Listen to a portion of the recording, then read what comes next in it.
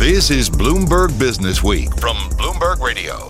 I'm Jason Kelly. And I'm Carol Massar. Welcome to the Bloomberg Businessweek Extra. It's our weekly podcast bringing you an in-depth interview you will not hear anywhere else. And this week we've got retired four-star General Stanley McChrystal. He talked about so many different things, talked about the world that we currently live in, but he also talked about technology and not letting it get in the way of relationships. He also talked about crises, his own personal crisis, and how basically his life as he knew it changed in about 24 hours. So I want to ask you, did you work out this morning? I did. Runner or another thing? Today was a gym day, so I went to the gym at about 4:45. He does the gym or run every day? Yeah. You used to sleep 4 hours. You sleep more now, right? I do. I sleep as much as I can now. Okay. I'll probably fall asleep while we're talking. No, don't do that, please. Okay. And you haven't had anything to eat today, I bet? No. Because you eat one meal a day? Yes. And you've been doing that for years? About 40 years. Why? Well, I thought it was, when I was a lieutenant, I thought I was getting fat. So I started this, and people think it's some kind of Zen thing. Now it's just a habit. Yeah. It's You're kind of in right now. What I do, yeah. My wife eats like 7 meals a day, so we balance out. I'm like your wife. I want to talk about a bunch of things. And I think what I wanted to do is I just pulled off a couple stories off of Bloomberg today. And I just wondered how people lead in this environment. You had the president tweeting. This is our normal routine. We start with the presidential tweets. He blasted Mario Draghi. He blasted the China for weak currencies. We had that going on. He also is calling the attacks, the ship attacks in the Persian Gulf, as minor. But in the meantime, the U.S. is adding troops in the Middle East. We have investors saying we haven't been this bearish since the 2008 financial crisis. And the world's top bike maker saying the era of made in China is over. And then there's Facebook wanting to put out a currency, its own cryptocurrency, to rival the U.S. dollar. We have so many things being thrown at us from so many different angles. You've had to witness that. You know, you're many years in Afghanistan, and you get word from Washington, you get word from the front line and your troops, your peers. How do you do it? How do you know, and these guys are dealing with lots of different things. Well, it's interesting. When I was a very young officer, you didn't get much intelligence. So you'd be in a command center and everybody would be waiting for intelligence reports to come in and they'd grab them and they'd spend time. Then the opposite occurred about 2/3 of the way through my career with information technology. And then it came in floods. And then you said, well, how do you figure out how to curate that? What's important? Who prioritizes it for the leader? I don't think we've ever completely figured that out. What we went to as I was a senior leader was I didn't operate in a private office. I operated in what we called a situational awareness room, and I kind of marinated in the information. I didn't stop and just get a set of briefings. You marinate in it because your situational awareness is critical. You have to have context. Right. Every decision you make has to have context. So you start to develop the ability to make sure information flows constantly to as many people as possible, and then when decisions come up, you start with a general understanding. And the key thing is not to try to induce more uncertainty into that, particularly with false information. Well, it's interesting, and technology plays into this big time. And, you know, I watched some of your TED Talks online, and I recommend everybody do it because it was really fascinating. You talked a lot about technology and this need for more and more and more. This is the world we live in, and to be more and more connected. But there's something you said, your take on technology. Number one, you were enamored with it. Number two, it seduced you. And number three, you were bound by it. That's not good. Yeah, but it's important to understand that. When I describe our situational awareness room, we had 10 to 12 flat panel screens. Right. And on a given evening when we're doing a lot of ops, there's a separate actual operation occurring on all of those times. Helicopters landing, people doing raids, things like that. And there's this temptation to look at that and have a two-dimensional picture of what's happening on the ground. And we actually had the technology where you could listen to their radio talks internal to the raid force, and you could talk to them if you wanted to. But I never once did that because there's this deception that you know what's going on because from 10,000 feet you have this high-definition view of it. In reality, you don't. You don't know how cold it is. You don't hear the crack of the bullets. You're not tired. The person on the ground has to do that.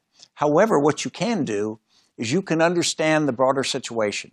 You can posture yourself so that as that force on the ground, you start to see things happen. Right. Instead of telling them what to do, you tell them what's happening. You position reinforcements, you position medical evacuation, you position fire support, and then you offer it to them. You say, this is available, this is so-and-so, but you can't take over because, one, you're not in the right place to make the decision. You're not the right person to make the decision. And you've got to understand that it's deception to pretend that you are omniscient. So trust the folks that are on the ground. You have to. So staying with technology for a moment, though, I think you also talk a lot about this whole idea of feeling like you're connected and then really having connected relationships. And you have to be very careful.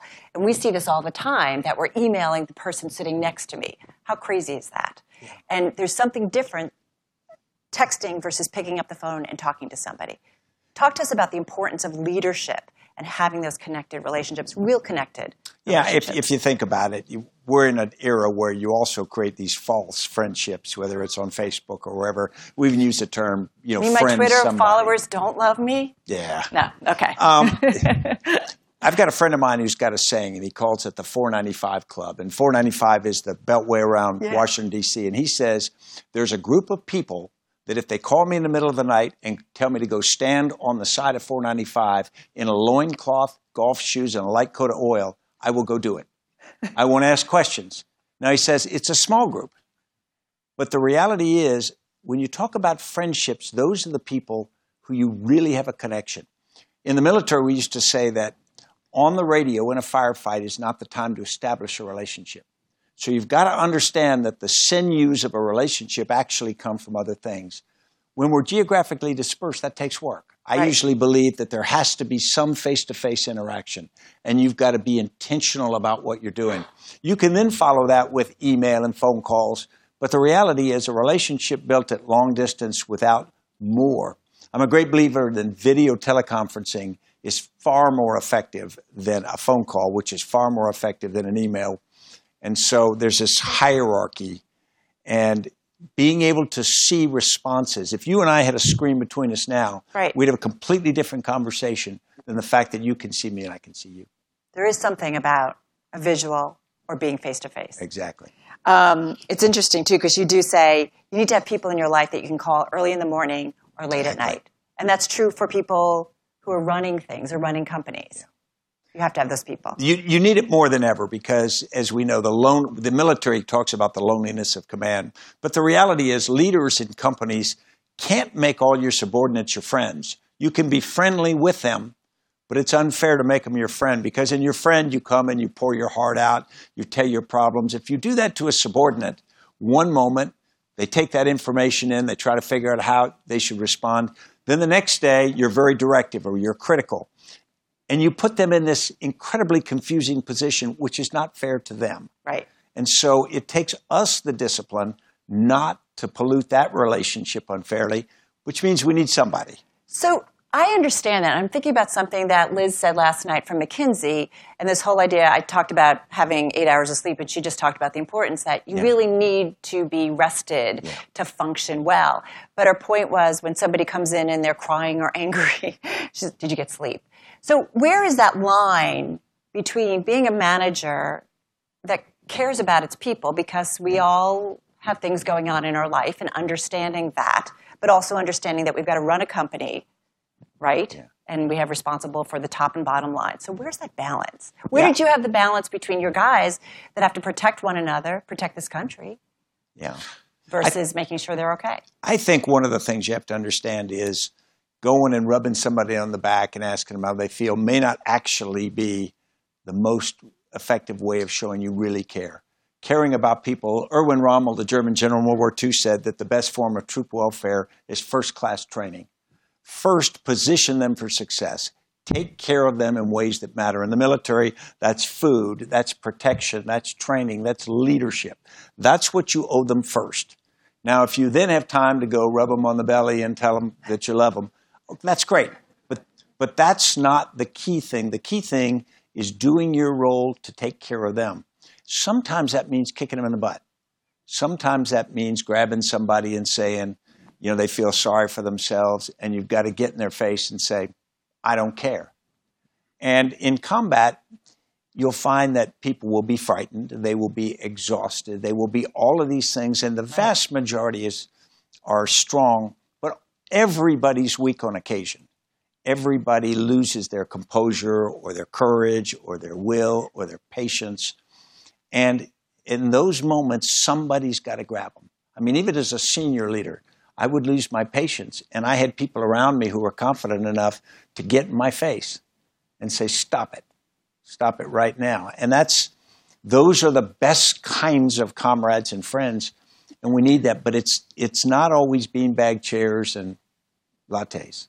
I want to talk about a time you were kicked in your butt a little bit. And More than once. Yeah. And I know you've talked about this before, and this was after a Rolling Stone article in 2010. And it talked about you and your military strategy in Afghanistan. The title was The Runaway General. And it talked about you and your staff having mocked some of the civilian government officials. You are a well-respected leader, powerful, high visibility, and now you are part of the 24-hour news cycle. What was that like? Disorienting. And what had happened, for background, this was a freelance writer who wrote a piece for the Rolling Stone. He came in a couple of times, wasn't embedded with us for a long time. And we thought it was going to be a puff piece. We thought it was going to be about the command group at war. We'd been together for, many of us, many years. And then when the story came out, it came out at 2 a.m. We saw it, and it's titled The Runaway General. And as soon as you see that, you know, you don't have to read further. You know you got a problem. And there had been tension between Defense Department and the White House. Right. Not personal. I got along very well with President Obama, but there was this tension over the strategy. So this thing explodes, and I'm in Afghanistan. And as soon as it came out, I knew, big problem. Made some phone calls, and then I was asked to fly back to the United States that night to speak to the Secretary of Defense, the President. And I absolutely know what's going. But still, as I get on the plane for the 17-hour flight, my 86-year-old father down in Florida, I know he's seeing the news cycle every day. People who don't know what's going on are opining on the media about it. My son in college is seeing it, and of course my wife at that point of 34 years is seeing it. As we're flying back, 17-hour flight, I get this email from 3 privates. 3 privates don't normally write the 4-star general. And how'd they get your email? I don't know. And it was funny because I'd met them. I'd gone on an operation with them outside of Kandahar, a combat operation. And so we had this special relationship. Yeah. And they sent me this thing and they said, we heard about this article. And if you let that reporter around and those things were said, we don't think that was very smart. Mm. Here I am reading this email going, whoa. And then they go, however, General, we know you and we love you. So whatever happens, remember that. And you get that from 3 privates. And you land in D.C. and you go to see the President of the United States. He asks what's going on, what happened. And I didn't know. I mean, I didn't have the background at that point. Yeah. I just knew there was this conflagration. Had you read the article by this time? Yes. Okay. And I didn't think the article was accurate. I didn't think it depicted it fairly. But that didn't matter. Yeah. The president on his desk has this problem that came from my team, and it's my responsibility. It's not his. So I had prepared my resignation, and I offered it to President Obama. And I said, if you want me to go back and keep commanding, I'll do that. You know, if you want to give me a dressing down and do that, I'll do that. If you want my resignation, whatever's best for the mission. And he took it. And he was an incredible gentleman. He says, I'm going to accept it. Boom, boom, boom. President Obama? Yes. And so we had a short conversation. But here's the point. I walked out of that room. I'd been 4 years at West Point. I'd been born in an Army hospital. Everything in my life had been military. Yeah. Then I'd spent 34 years as an officer, and in an instant, it's done. It's gone. And I walk out into this other office, and then I get in a vehicle and drive back to Fort McNair, where my wife was living when I was in Afghanistan. And literally, everything I was about and who I was is past. And not only past, my wife had grown up in an Army family, and so she had been connected and loyal to me for all these years. And I walked into the house, and she didn't know what was going to happen. I'd flown in that night, and so we hadn't had a chance to talk about it. And she's standing in the entranceway of the house, and I said, Annie, it's over. Career's over. And she looked at me and she said, good. I like Annie. And then she said, we've always been happy and we'll always be happy. And it was the most amazing thing. It was the best piece of leadership I've ever seen in my life, because if she had pulled me aside and said, you got screwed, boom, boom, boom, part of me inside wanted to rage and whatnot. And she goes, we'll always be happy. And we made a decision that day. We didn't sit down and say it. We just made it unconsciously and then lived it. What we decided is to live life facing forward, because I had screwed that up. I accepted responsibility. That was my mistake for that article to come out. And I thought that I was disgraced, and everybody in the world, every time I went anywhere, people would see across the room and they'd kind of point and whisper to themselves, and you think, they're talking about me. Wikipedia or any article. Yeah, that's it. It's there. And so you want to scream out and say I was wronged or whatever you want to do. And we decided differently. What we decided was we wouldn't try to relitigate that. We would just move forward. And I describe it as helped by Annie, because she lives life like she drives, with no use for the rearview mirror. And so is that a knock on women driving? All right, just a second. Hope she's not listening. But anyway, so what we did was we decided that I would conduct myself, and she as well, in a way that everyone who'd never met us before but had read the article would say, wow, that person doesn't seem like that. Doesn't make sense. Or the people who had believed in us before would keep believing, would believe that, hey, I did the right thing to be friends or connected with him for so long. And, it turned out to be the best decision of my life, because you can go back and fight those kind of battles, but nobody cares but you. And second, it's about the future. You can't change anything in the past. Everybody in this room will probably fail. You'll fail at a marriage, or you'll fail with a kid, you'll fail in business. You're going to fail at something. And then you're going to have to figure out how you deal with it. And for me, the greatest thing in the world has been focusing forward, because it's now been 9 years this month. And every year has been better. I mean, there were times when I still, I read something or somebody refers to it and I just go, that's not right. But it gets easier every year. And I just think mentally, psychologically, all the things has made me stronger for the experience. Thank you for telling that. Really appreciate it. Thank you. And so I'm thinking about everybody listening. I mean, everybody's going to go through a crisis at some point. And, I watch, in terms of news coverage, VW, how long they fought it or hit it or whatever. Just different companies, some of them get out, the college admission scandals, companies got out right ahead of it if they had an employee who was involved.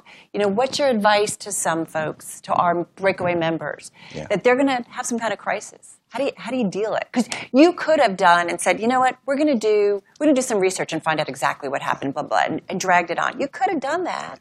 You didn't. And it wouldn't have been right for the mission there. It would have put this pall over the mission for a long time.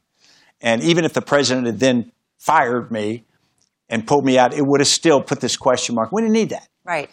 There are two things I'd say. First is when you have something where you make a mistake, just get out and own it. It's easier for you too. The second thing is if the organization makes a mistake, the same thing. The hard part is going to be where there will be a perception of a mistake, and your first advice you get is cut off the diseased limb to move on. But the diseased limb may be some of your people, and they may not be guilty. They may not actually be wrong. And so there's a tendency sometimes to say, well, I've got to get in front of this, so I got to fire these people to create a fire break. And then you run into a real, this is where it gets hard, difficult thing. One, because you have loyalty to them. Right. Maybe they don't deserve it, even though the press is calling for their heads. And second, everyone else in the organization is watching, because they will extrapolate how you treat them to how you're going to treat them when it happens. And so the idea of balancing loyalty and balancing taking care of people with doing something that protects the organization, this is where it's hard. Yeah. And this is where it takes leadership to explain it. It takes leadership to get to the bottom of things as you go forward. What do you make of leadership today, where it's also, we have a commander-in-chief who leads often by tweets.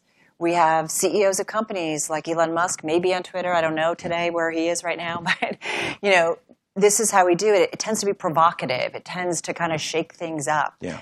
I'm not saying everybody does that, but we are in a new world order, it feels like, when it comes to leadership and what's allowed. I see some extraordinary leadership in companies and organizations. I mean, just calm, focused, caring leadership. Is there anybody in particular that you admire? I'm a great friend of Keith Cratch of DocuSign. He's now just joining the United States government. Mm-hmm. Brad Smith of Intuit. People I've worked with closely that I've gotten to know. Andy Sieg of Merrill Lynch. These are people I've gotten up close and watched them lead, and I'm deeply impressed by it. But a lot of people are confusing celebrity for leadership. And the idea that you can say a lot or go out and create this persona, and that's leadership. And to a degree, you may influence people. You may actually, if you do that, you may get people to think certain things. But I don't think that's where you get the kind of loyalty to where you're going that's going to bring people along for the long term. Right. I don't think it's building the team for the long term. You look at really good football coaches. If you look at the life cycle of them, they typically come in and it's hard in the first years. And they're not popular because they're putting in some things that may be painful. They may be inconvenient for people. They may be demanding. Then when they build up over time a track record and people know this is really for the best of the people in the organization. He knows what he's talking about, or she knows what she's talking about. Completely different. Yeah. And so I think that's the kind of leadership that is durable. That's the kind of leadership that I want to see in every organization in my nation. You've got a book out. You've written several books, but this one's called Leaders, Myth, and Reality. You've come on Bloomberg Air and talked to us about it. What are some of the myths when it comes to good leaders? Yeah, we really brought it down. This is a fun book, too, because you talk about all kinds of leaders. Well, we profile 13 leaders to include Coco Chanel. And the truth is, favorite. I didn't know it was a person when we started the book. I just thought Are you kidding? I did. No clue. And so we did this very broad range, but we came up with these three big myths. And the first is the formulaic myth. And that's the idea that as a leader, there's a series of behaviors or things you can do. And if you do those, you're going to be effective. And the reality is when you look at the data, people who do all those fail quite often. And people who do very few of them succeed. Right. And so there's not this formula you can follow. There's not X habits of effective leaders that's going to guarantee your success. The second was the attribution myth, and that's the idea that the leader is responsible for the organization succeeding and failing. And if you get the right CEO or the right president, you're good. History doesn't bear that out either. In fact, what we find is context of the moment and the followers are just as important as the leader. And yet, because we have a history of biography, we tend to put the spotlight on the key person. And when you follow that person around, they tend to be the center of the stage and everybody else is slightly in the shadows. In reality, those other factors are just as big in the outcome. So the leader's not the beginning and end of the story. And the last is the results myth, and that is that we as followers or we as shareholders or anything are demanding and that we demand results from our leaders. The reality is we select, promote, and follow leaders routinely who are absolutely ineffective, get terrible results, and yet we stick with them. It's extraordinary. Why? Adolf Hitler was still popular in the spring of 1945 after 12 years of taking Germany into absolute defeat. You'd think that the German population would have hated him by then. Absolutely the opposite. Leadership fills not an objective requirement. We're not nearly as objective as we think. We're much more subjective and emotional in our connection to leaders. Leaders fill some needs. They fill the idea that the future will be better. And so really the punchline of the book is leadership is far more complex than we think it is. It's not all about this great woman or great man. It's about this ecosystem. And we as followers have far greater responsibility or agency than we sometimes admit.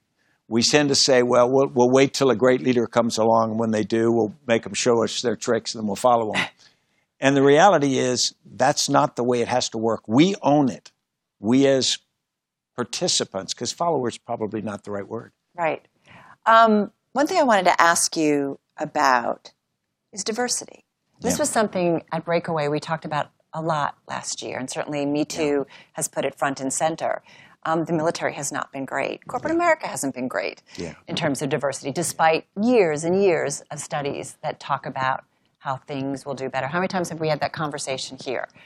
Yeah. What's the problem? What's the responsibility? How do we get leaders to do it right and make more diverse workforces all the way up the chain? Yeah, it is systemic. And the reason I say it's systemic is I think of the United States Army. When I grew up as a child, I remember going to Fort Benning, Georgia, and there was on one street, there was a movie theater, pretty nice, and then about a block and a half down, there was another movie theater. And I said, well, this is great. You got choice. Well, they were created back in the 1920s when one was for white soldiers and one was for African-American soldiers. And my grandfather was a company commander there, and I remember my father telling me this story. If you go to the Pentagon today, you'll notice there are plenty of bathrooms, more bathrooms than most buildings. And with a big population, that's very handy. It's because they built twice as many as you needed because you couldn't have African-Americans and whites. And it was built in 1941. It wasn't built in 1841. And so we create systems. When the U.S. Army was ordered to integrate in 1948, it had African-American soldiers in at different ranks before. But the reality was you needed to create forcing functions to cause that to happen. It took about 6 or 8 years before the military actually went through with integrating all units and whatnot. And then my experience with females in the military, they started to come in officers, but then female officers would be given jobs like the protocol officer. They'd be given things, and they were good at it, and they were professional. But then when it came time to pick people to be brigade commanders and then general officers, as you looked at records, their records were not as strong in terms of the jobs they'd had as the male officers. Right. And so the board gets together, and the board is told to pick the best qualified people. And the board can look at this and they can justify themselves. Well, the reality is the male officers have had better experience, and therefore the male officers are more qualified. Therefore, we will select them. And it wasn't a bunch of males getting together and say, keep out women. There was probably some unconscious bias there, but nobody ever said it openly. But it was the best qualified thing. The problem is you have to fix the system from the bottom to the top, which can take 2 generations. My belief now is you got to start. One of my close friends is Ann Dunwoody. She was the first female 4-star. Her grandfather and father were both West Pointers. She couldn't go to West Point because she was female. She was 1 year older than me, so it was before females were not. We were battalion commanders together. Ann and I have been friends for 30 years. She didn't have the same opportunity. Now, she fought through it because she just performed her way through it. But the reality is, I think you've got to take the system, and the term I know is affirmative action. And you've got to make that work, and you've got to put senior females and other minorities or any things that you want represented. You've got to put them in senior enough roles where they can mentor the junior people. And when I talk about diversity, I do mean everything. Absolutely. You've got to create that opportunity. And it's very easy to say when we're here, but if you're in a company and you've got key roles in your company and you're having a tough time finding a CFO or a COO or key roles, and you can't find people who are diverse, or you know people who are like you, and therefore you say, I got it, I'm all about diversity, but I need Frank to do this job because I know Frank. That's tough. I mean, it really is. Look at tech company boards and whatnot. So, but I think But if we don't start sometime. Well, that's it. I think affirmative action is where you've got to go, even though people don't like the term anymore. Can anybody be a leader? Anyone. And people come up all the time and ask you that, don't they? They do. Yes. Leadership is mostly about self-discipline.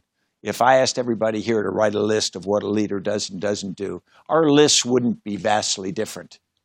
Now, what we do or don't do is vastly different based upon how much self-discipline we have to do it. Think of how many times at work you know what you ought to do, and either because it's inconvenient or tiring or frightening or something, you don't. I mean, how many times a day do I find something I go, wow, I should have done that, and I didn't. And so I think leadership is more about self-discipline than anything else. That was retired General Stanley McChrystal. You've been listening to Bloomberg Businessweek Extra. Be sure to tune into Bloomberg Businessweek Radio live Monday through Friday at 2 p.m. Wall Street time. I'm Carol Massar. And I'm Jason Kelly. This is Bloomberg.